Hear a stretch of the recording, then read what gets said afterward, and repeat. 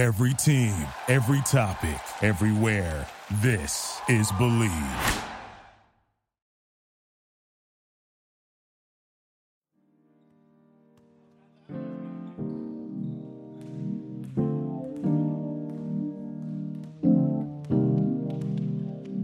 And for me to like really think about plateauing right now isn't even on my mind or like in my mental space. I have not even in like the part of the dream, that matters yet. Like I'm still just falling asleep. Like I really want to have this conversation when people say you made it, when I'm firmly in the NBA on a stable contract, but like on a two-way, still like breaking my foot in the door. When I kick that motherfucker down, then you can say, oh, you made it. Welcome to 94 and More, a podcast presented by Bristol Studio. I'm your host, Jake Fenster, a co-owner of the brand and head of marketing.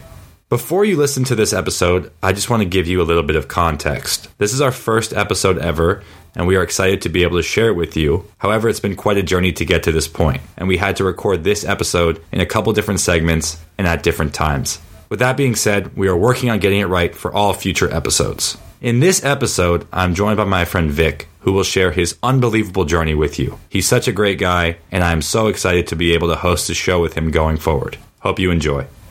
Today, I'm joined by my co-host, Vic Law. Vic, welcome to the show. Man, what's up? How you feeling? This is the first time you're on your podcast. What's it like to have your own podcast? Man, it feels great. I had always been interested in doing something like this, and to finally be able to have this opportunity with Bristol and yourself, it feels great. What angle are you looking forward to bringing on this series? Man, I think I have a really good insight into basketball, just having been around it my whole life and currently playing in the NBA with the Orlando Magic. I think some of our guests and even the questions I may get or ask, I think I'll have a really, keen eye on kind of, dissecting different topics and incorporating the basketball element into the show. I'm excited to take on this series with you and just speak to all kinds of people and see where this takes us. No, for sure.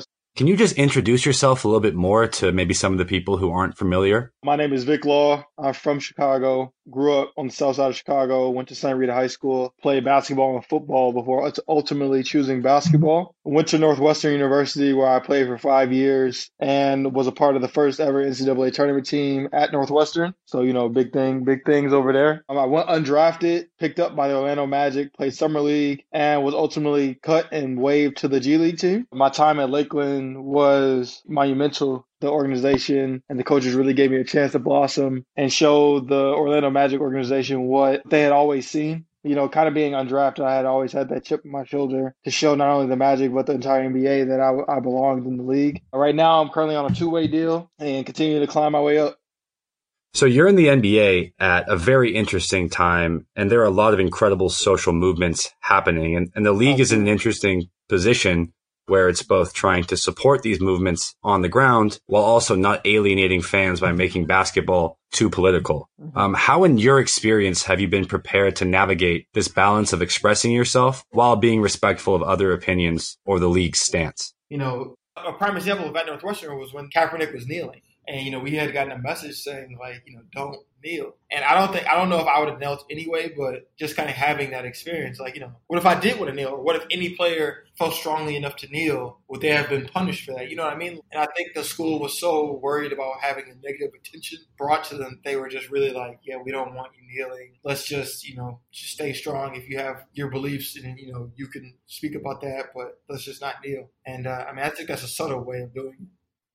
Yeah, I think that's a tricky thing to navigate for you as a college student. You're really, if you feel strongly about that, it's tough to have an institution that brings you in, that you have a trust with, that kind of tells you, how to respond to your emotions, right? So if you feel that strongly about kneeling, you should have the right to kneel.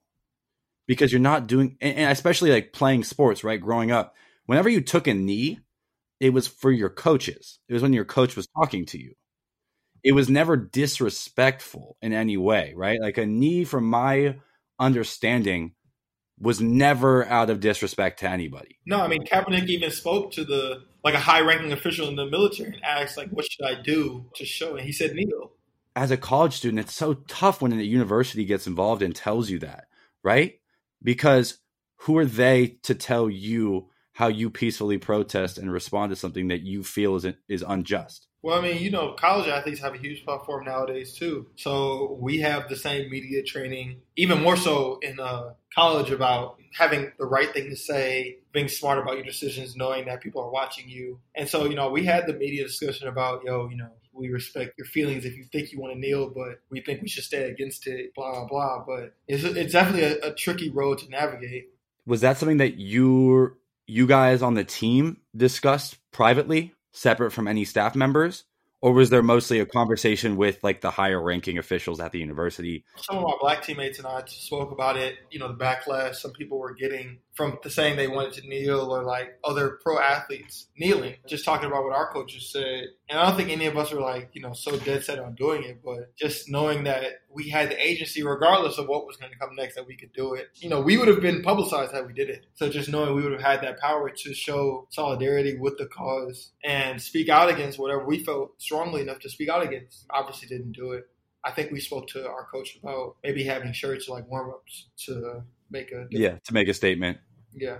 I want to switch gears just a little bit. You went to Northwestern, which is a great school. Did you always recognize that education was as important as basketball? Oh, so my mom is super crazy about education. She so when I was getting recruited in college, I had to take an official to Harvard, had to go to Stanford. And both those schools are cool. I enjoyed my experiences at both schools. But she was just you need to understand, as a young black male, you have to experience this. Not a lot of young black men get to see Stanfords and Harvards, let alone go to college. And yet you're seeing the top of the top. So we need to go just so you can have the exposure and experience of seeing these schools. How did you ultimately land on Northwestern?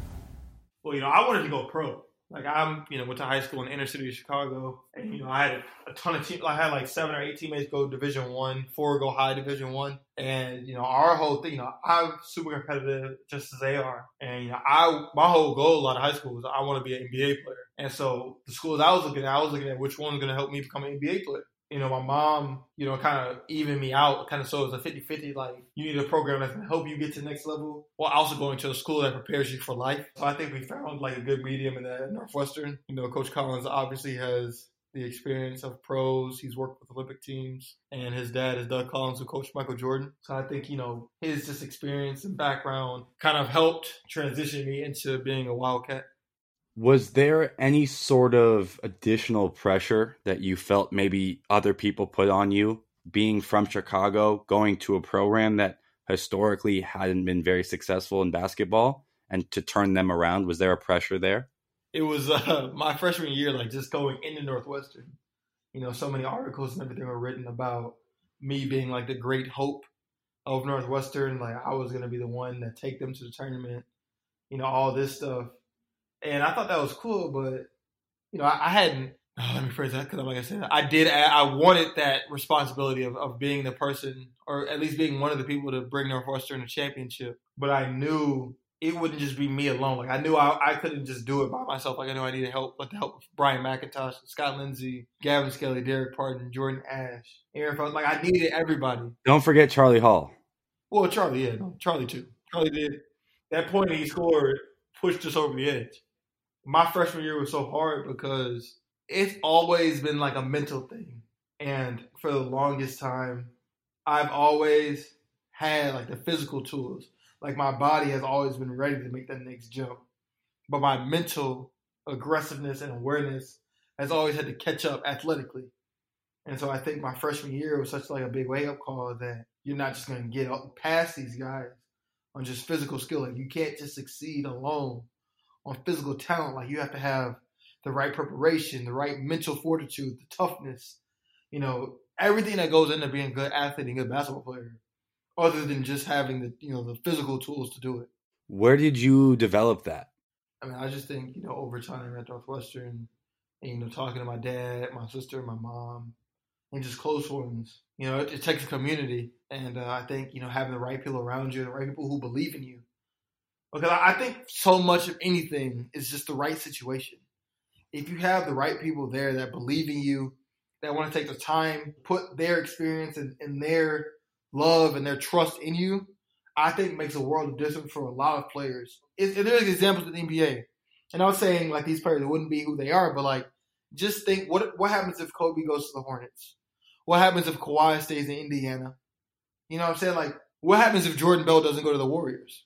You know, like or what happens if Thompson doesn't go to the Warriors? Draymond, like there are so many countless examples of people finding a good situation for them and finding a home because the situation, the people around them, like they just have the community that helps build them up. Yeah. So as you kind of just said, family and community are so important to one's success. And I imagine that the same goes for a team's success. How at Northwestern did you build that sense of community among your teammates? My class at least had a group chat where we talked and kind of introduced ourselves and spoke about what we wanted.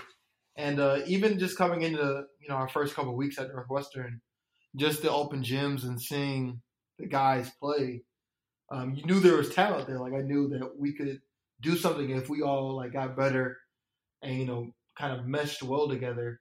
I knew coming into Northwestern we weren't just going to be like a Final Four team off the rip. Like I knew the team had struggled and it was going to take time to finally break through and get good.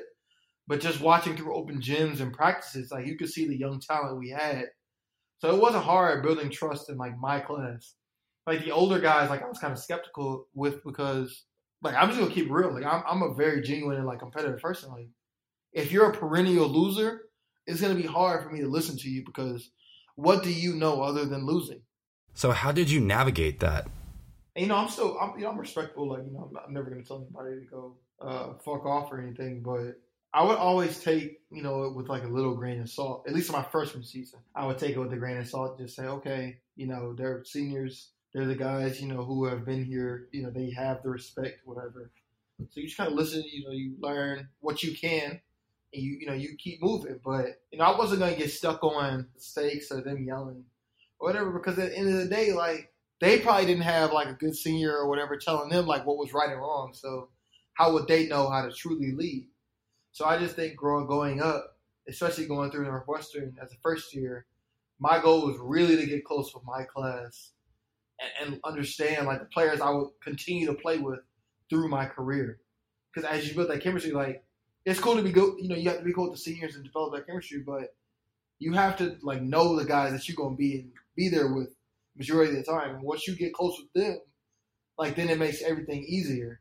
And I usually like to get to know and develop a relationship with all my teammates. It wasn't hard for me to mesh well with the team.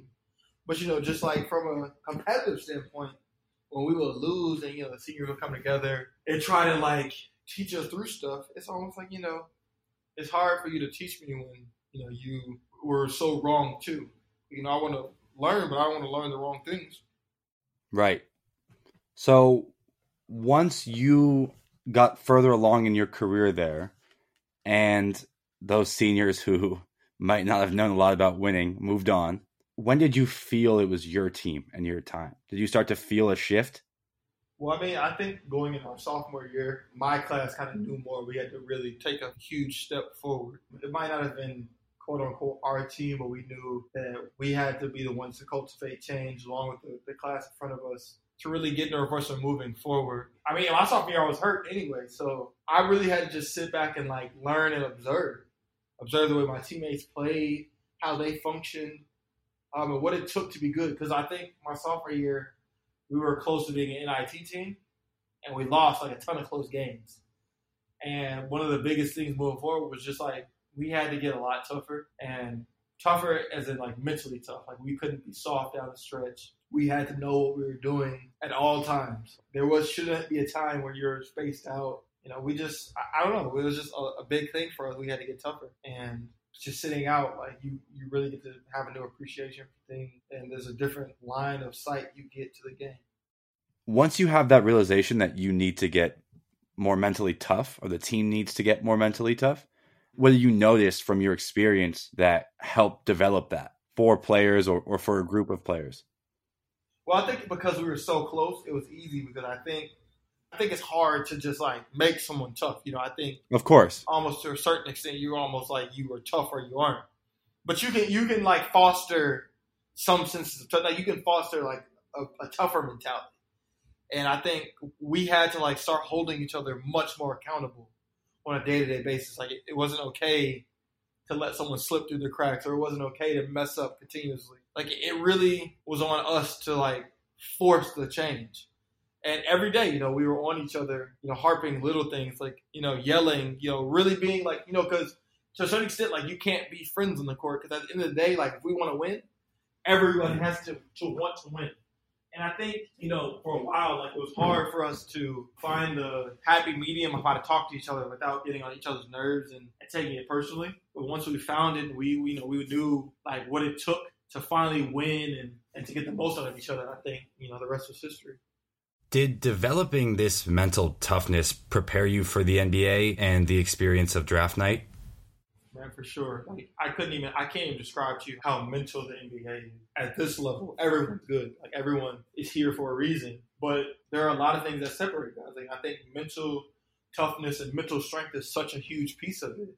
Just being confident in who you are and knowing, like, yourself is so important, because, like, NBA really can chew you up and spit you out. And so I think my time at Northwestern, going through all the hardships, going through the tough times, really prepared me to get to the NBA, where it's so much more fast-paced, and you can't sit on one bad thing, because it moves so fast. Like, you're already on to the next game, the next experience, the next play, the next coach, the next teammate. You know what I mean? Yeah, and I can't even imagine how tough it was for you to not hear your name called on draft night. But the Orlando Magic called you afterwards and signed you to an Exhibit 10 contract, which is a G League contract for those who aren't familiar. The G League is the developmental league for the NBA, and an Exhibit 10 contract essentially means that you still have a long way to go before you've cemented your standing as an NBA player. Can you walk us through your experience arriving to training camp and what it was like transitioning to life as a G League player? Yeah, and I think even now, like, I'm still visualizing everything, and as we have time off, just thinking about the moments and what I need to do to continue to get better. But just training camp, man, really, like, having my first experience with new teammates and grown men who are in the NBA, playing against them, and, you know, just seeing the speed of the game.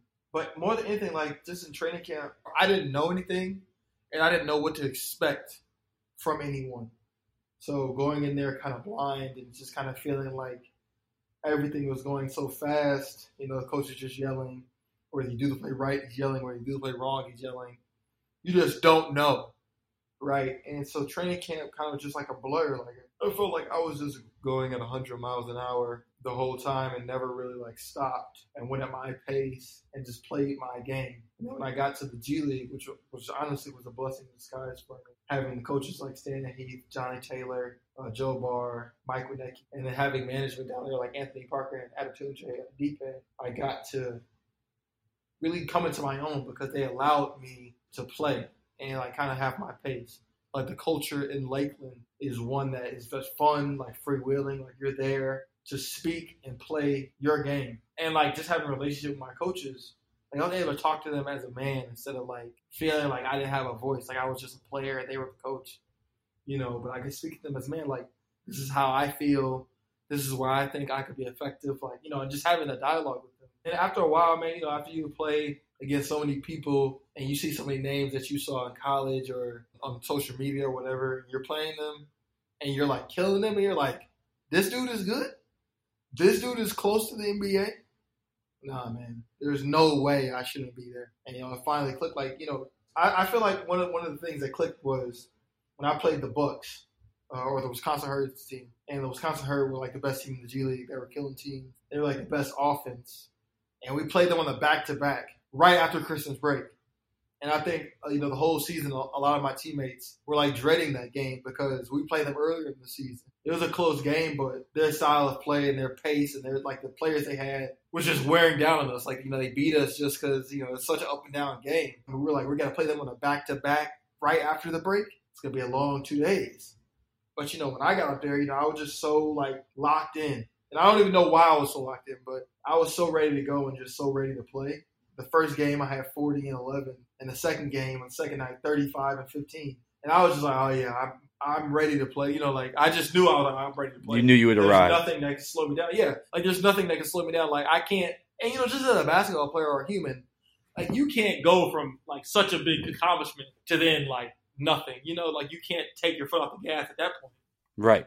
So I feel like after that break in those games, I had known Well, I had known for a while, but those just kind of affirmed it that I was an NBA player and now I should be at the next level. What do you think it was that really pushed you over the edge?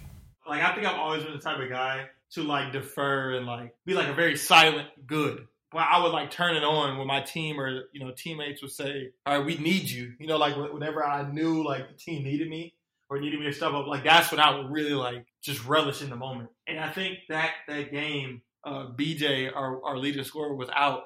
And, you know, my coach and my teammates was like, all right, we really need Vic Law to play today. That's all you needed to say. And it's not even that. I don't even think that's what, like had me playing so well. But it probably, like, pushed my mental to click into a whole other gear. And then after that, I imagine you realize, oh, okay, like, I can do this at this level and perform. So then you have those back-to-back performances to go back to, right? So like you said, you can't just perform one night and then not show up again, because then it doesn't count. It's like a fluke. But if you get back-to-back against the best team in the league, all right, what happens when you have a day off or 2 days off? What does that look like against a team that's not as good, right? And I think that, you know, you showed yourself in those 2 games what your ability is when you really, like, lock in. I mean, it's so funny. Like, I will listen to podcasts of Gil Arenas, the No Chill Gil podcast. Yeah. And he would talk about how his confidence, and we all know how Gil Arenas was, like, such a killer in his prime. He was saying that early in his career, you know, he was still trying to figure it out, figure himself out. But when he got to the Wizards, he had Larry Hughes on the team, who at the time was an all-star, was all defensive team player. And he says the coach always pit him and Larry against each other. And Gilbert, you know, in Gilbert's way, says it like, you know, I'm in practice and before I even know it, I'm out there killing Larry's ass. Like, it's bucket after bucket. Like, I'm killing him. And he was like, if Larry's first team all defense, then what is everyone else going to do with me? And I feel like that's so, like, true. Like, when you really, like, sit down and think about it, if you can do it to this person and you had a mental block against them, but you can do it against that person, what is anybody else in the league going to do? If you could shut up that one nitpicky douchebag coworker you got, then what, you know what I'm saying? Like, you're unstoppable. Like, if that was your one obstacle and you, like, soared over that, then what's holding you back? Yeah, I mean, your story really is the perfect example of putting the hard work in. Even like you said earlier, going to Northwestern, which isn't a school known for producing NBA prospects, you helped the school make the tournament for the first time and still didn't get the proper attention you deserved. Then you went undrafted before starting at the bottom with an Exhibit 10 contract and then earning a two-way contract where you were guaranteed time in the NBA. At every step of the way, you've had to push and push against the grain and fight for every inch. Do you ever get exhausted at this point? What are you able to tap into to continue to find the motivation to get better and put the work in? I would say, like, of talents, and Jimmy Butler kind of said this too, but as far as talent goes, you know, I may not be the fastest dude or jump the highest or have, like, the best form or whatever, but I do work harder than everybody that I'll play. And I'll, like, take that to, like, the T. And I think work ethic, like, eliminates fear and doubt. And I know I work harder than 100% of the people. So I'll put my work ethic up against anybody. When people talk to me and say, oh, like, you made it or you're doing such a good job, like, you know, I'm still on a two-way. There's still so much room to grow. And for me to, like, really think about plateauing right now isn't even on my mind or, like, in my mental space. I have not even in, like, the part of the dream, you know, that matters yet. Like, I'm still just falling asleep. Like, I really want to have this conversation when people say you made it, when I'm firmly in the NBA on a stable contract, but, like, on a two-way, still, like, breaking my foot in the door. Nah, when I kick that motherfucker down, then you can say, oh, you made it. Obviously, you're not your end goal, but how hard is it for you to, you know, sometimes find the time to celebrate those smaller achievements? Because achievements do matter and they do deserve attention. But how hard is that for you to do? And then how quickly are you on to the next goal? You know, achievements are great. Like, they're always a good pat on the back and a way to let you know that you're on the right path. They don't give me the fulfillment that I guess I necessarily need. Maybe if I win an MVP or something, that's an achievement that I'll always stick with. But for right now, the achievements I have are great. But, I'm still pushing for more, man. Like, you know, whether I'm greedy or not, like, I still think I have a lot more room to grow. And just as a person and human being, man, I know I'm not done yet. So there's no reason to slow down now. I know you have a lot of other interests outside of the game itself, and I'm curious what your goals are there. Outside of basketball, I would like to eventually be a brand manager for a company, whether that's like the Chicago Bears or the White Sox. Hopefully it's sports based, but be some kind of brand manager or something. Just stay around sports and kind of travel, seeing how the product's doing, seeing what the consumer likes, doesn't like. That's kind of where I see my vision going. I don't know. A lot of people have told me I should go into management for sports. Something like that would be cool. I eventually want to get my doctorate. Sheesh. You're finishing up your master's right now, right? Master's, yeah, I just got it. Well, congratulations there. That's an achievement worth celebrating for sure. No, it is. Well, I want to get my MBA. Maybe I could be a president of a university. I don't know. The sky's the limit, and there are a lot of things left for me to do. I would ask you, because I've always been curious, Jake. What if it was the perfect world, the perfect situation? What would you want your profession to be, and what would you want to do? What do you want to do? Like, is Bristol a stepping stone, or like, what do you? For me, it's always been about sports. I used to think I wanted to be a broadcast journalist. I used to think that I wanted to be on ESPN as one of those hosts. And then it, quickly changed to management in sports. And I never knew what that meant. And once I went to college to study sports management, I started to learn more about the business of sports. And I think that for anybody who loves sports, any job in sports is really like a dream. There are very few people who are lucky enough to have it pinpointed and say, oh, I want to be, the general manager of this team and this is the route I want to go. But for me, it was always just, how can I get closer? How can I be on the court? How can I be in the locker room? How can I be in those rooms that no one else can really get into? So that was kind of my vantage point. And I just took as many different jobs and different industries just to learn. So Bristol is such a beautiful thing for me because it really is the closest.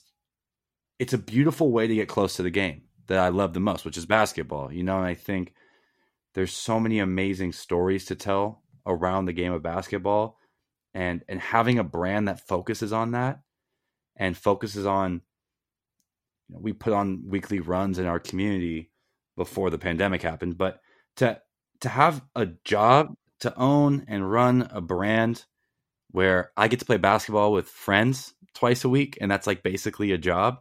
I get to make clothes that I love and feel communicate my love of the game, to work with some of my closest friends who I met through the game. I think that is the dream. And for me, I think it's to really build something with Bristol for the rest of my life that will live beyond me, that will create opportunity for other people, will bring individuals from different communities together to interact in ways that they don't normally interact. And I think that that's just at the core of what basketball is. That's what I value the most about the game, how it brings different people together. So if I can create something that can live beyond me and continue to do that work, that's my dream. So that's kind of, I know it's a long answer to that question, but. So if you were ever given if like Crossroads, like they wanted you to be the athletic director, would you want to do that? No, because I think that there's a freedom that I have. And, Bristol has a long way to go and a lot of growth to happen. But I'm a co-owner of the brand. So I basically kind of now work for myself in a way, right? So like all the decisions that we make as a team are unfiltered decisions that we make. We don't have someone else telling us, oh, my son likes this, so you should make that. I think if you're in those positions, it gets really complicated because you have other people's opinions to deal with, and their wants and their needs, which are valid to them. So if you're in that position, you kind of have to be open to that and aware of that. And I think that what's so beautiful about what the position that I'm in with Bristol is, we don't have to do anything that anyone else wants us to do. We get to really go in there and make decisions for ourselves and for our community that we value. And that's it. That's where the conversation stops. And I think it's a lot trickier in other positions where you have other stakeholders involved. And it's hard for me to imagine being in that position when I've been in this position for the last 2 years, and I feel very free. Right. Yeah, I mean, and I think that's so powerful in and of itself because I think people who use platforms to do such easy things like creating a run, and I'm sure Bristol has so many more opportunities and like platforms that they can still leverage that they haven't done yet. But doing, I mean, look at us right now. right? I mean, Yeah. yeah, right. With this podcast, but looking at stuff like that, like there's a lot that this world has yet to be seen. There's so many people that still need guidance, still need leadership, still need a positive something. And I think sports are so valuable, and the NBA, NFL, MLB know this, is that sports are such a microcosm of society itself that using sports as a bridge gate or like a bridge between issues, social justices, and different like platforms like that makes it so much easier to reach a wider audience. And so I think Bristol and even yourself, like whatever you eventually find yourself doing, will ultimately be the bridge for whoever it may be in their love of basketball and the things Bristol stands for, which are, I believe, all the right things. And I appreciate that. And I think to further that point, when we were in Paris in January of 2020 for Fashion Week, there was a day where we went to go play basketball at the Hoops Factory in Paris, right? Like we didn't know anyone else that was going there. We just brought our sneakers with us and had some free time and just went to that to those courts and just like played pickup with people who don't even speak English. And you see how universal the game is, and you can have fun and interact with people from different cultures. And it's like you realize none of that matter. Like it doesn't matter. They're people. We're all people. And I think that's what you said so beautifully is sports have a great way of doing that, really equalizing people. And whatever bullshit you bring, from the outside world, you can drop it and forget it. And in those lines, move freely. And you have the ability to create, beautiful relationships, learn different life values, and just enjoy yourself and enjoy the company of others. And I think it really is such a unique, it has such a unique existence and just a unique power that I really, really appreciate. And I think that is why it drives me. I don't know exactly what Bristol looks like in 10 years, but I know that we're going to work very hard to capture those feelings and those emotions and those values with everything that we do. And I'm good with that. And I mean, I think that's powerful in and of itself. And I think as you continue to move forward and more opportunities come, you'll see even more. Like I was really impressed with like Jackie Nunez, and I forget the other. What was the other girl's name? Lexi, who do the thing for the NBA, like around the NBA, like their runs and stuff. Yeah, community over everything. Right. I'm only sure like the Bristol runs are similar. Like I felt like that was such a cool experience, and I met the guy that works for Stance, who lives in Orlando, and just kind of bringing those connections together can be powerful in and of itself. It's an amazing thing when you don't bring in like titles or any outside stuff, where when you're just in those lines, you meet people at face value, and like you said, you create a relationship off the court and there's synergy, but you didn't meet because of the synergy. You didn't meet because you were like, oh, you're from Orlando, I'm playing in Orlando, oh, we should do. It's like, no, you met just playing together, and then you had a conversation after, and it turned out you had those things in common. And I think that's what's so beautiful about it. You can just form that connection with an individual that you just don't know, and it cuts the time in half, if not even more, right? Like you can meet somebody and after playing with them for 20 minutes feel like an instant connection and relationship, and there are very few things in this world that bring people together like that. Absolutely. But yeah, I mean, I don't know, do you have any other things that you want to bring up or address, or questions, thoughts? Nah, man, I mean, we can argue about Last Dance. I don't think we need to get back into that one. But yeah, well, thank you for taking the time to do this with me today. And I'm looking forward to all the future podcasts that we record together. Right, for sure. Thanks, dude.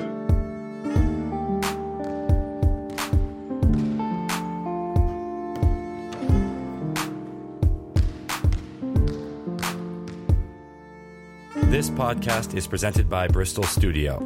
Edited by Chris Hernandez. Music by James Grissom.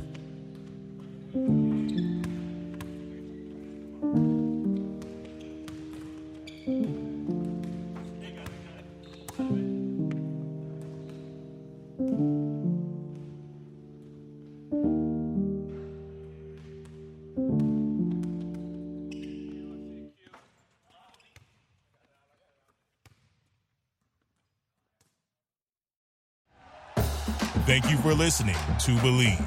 You can show support to your host by subscribing to the show and giving us a 5-star rating on your preferred platform.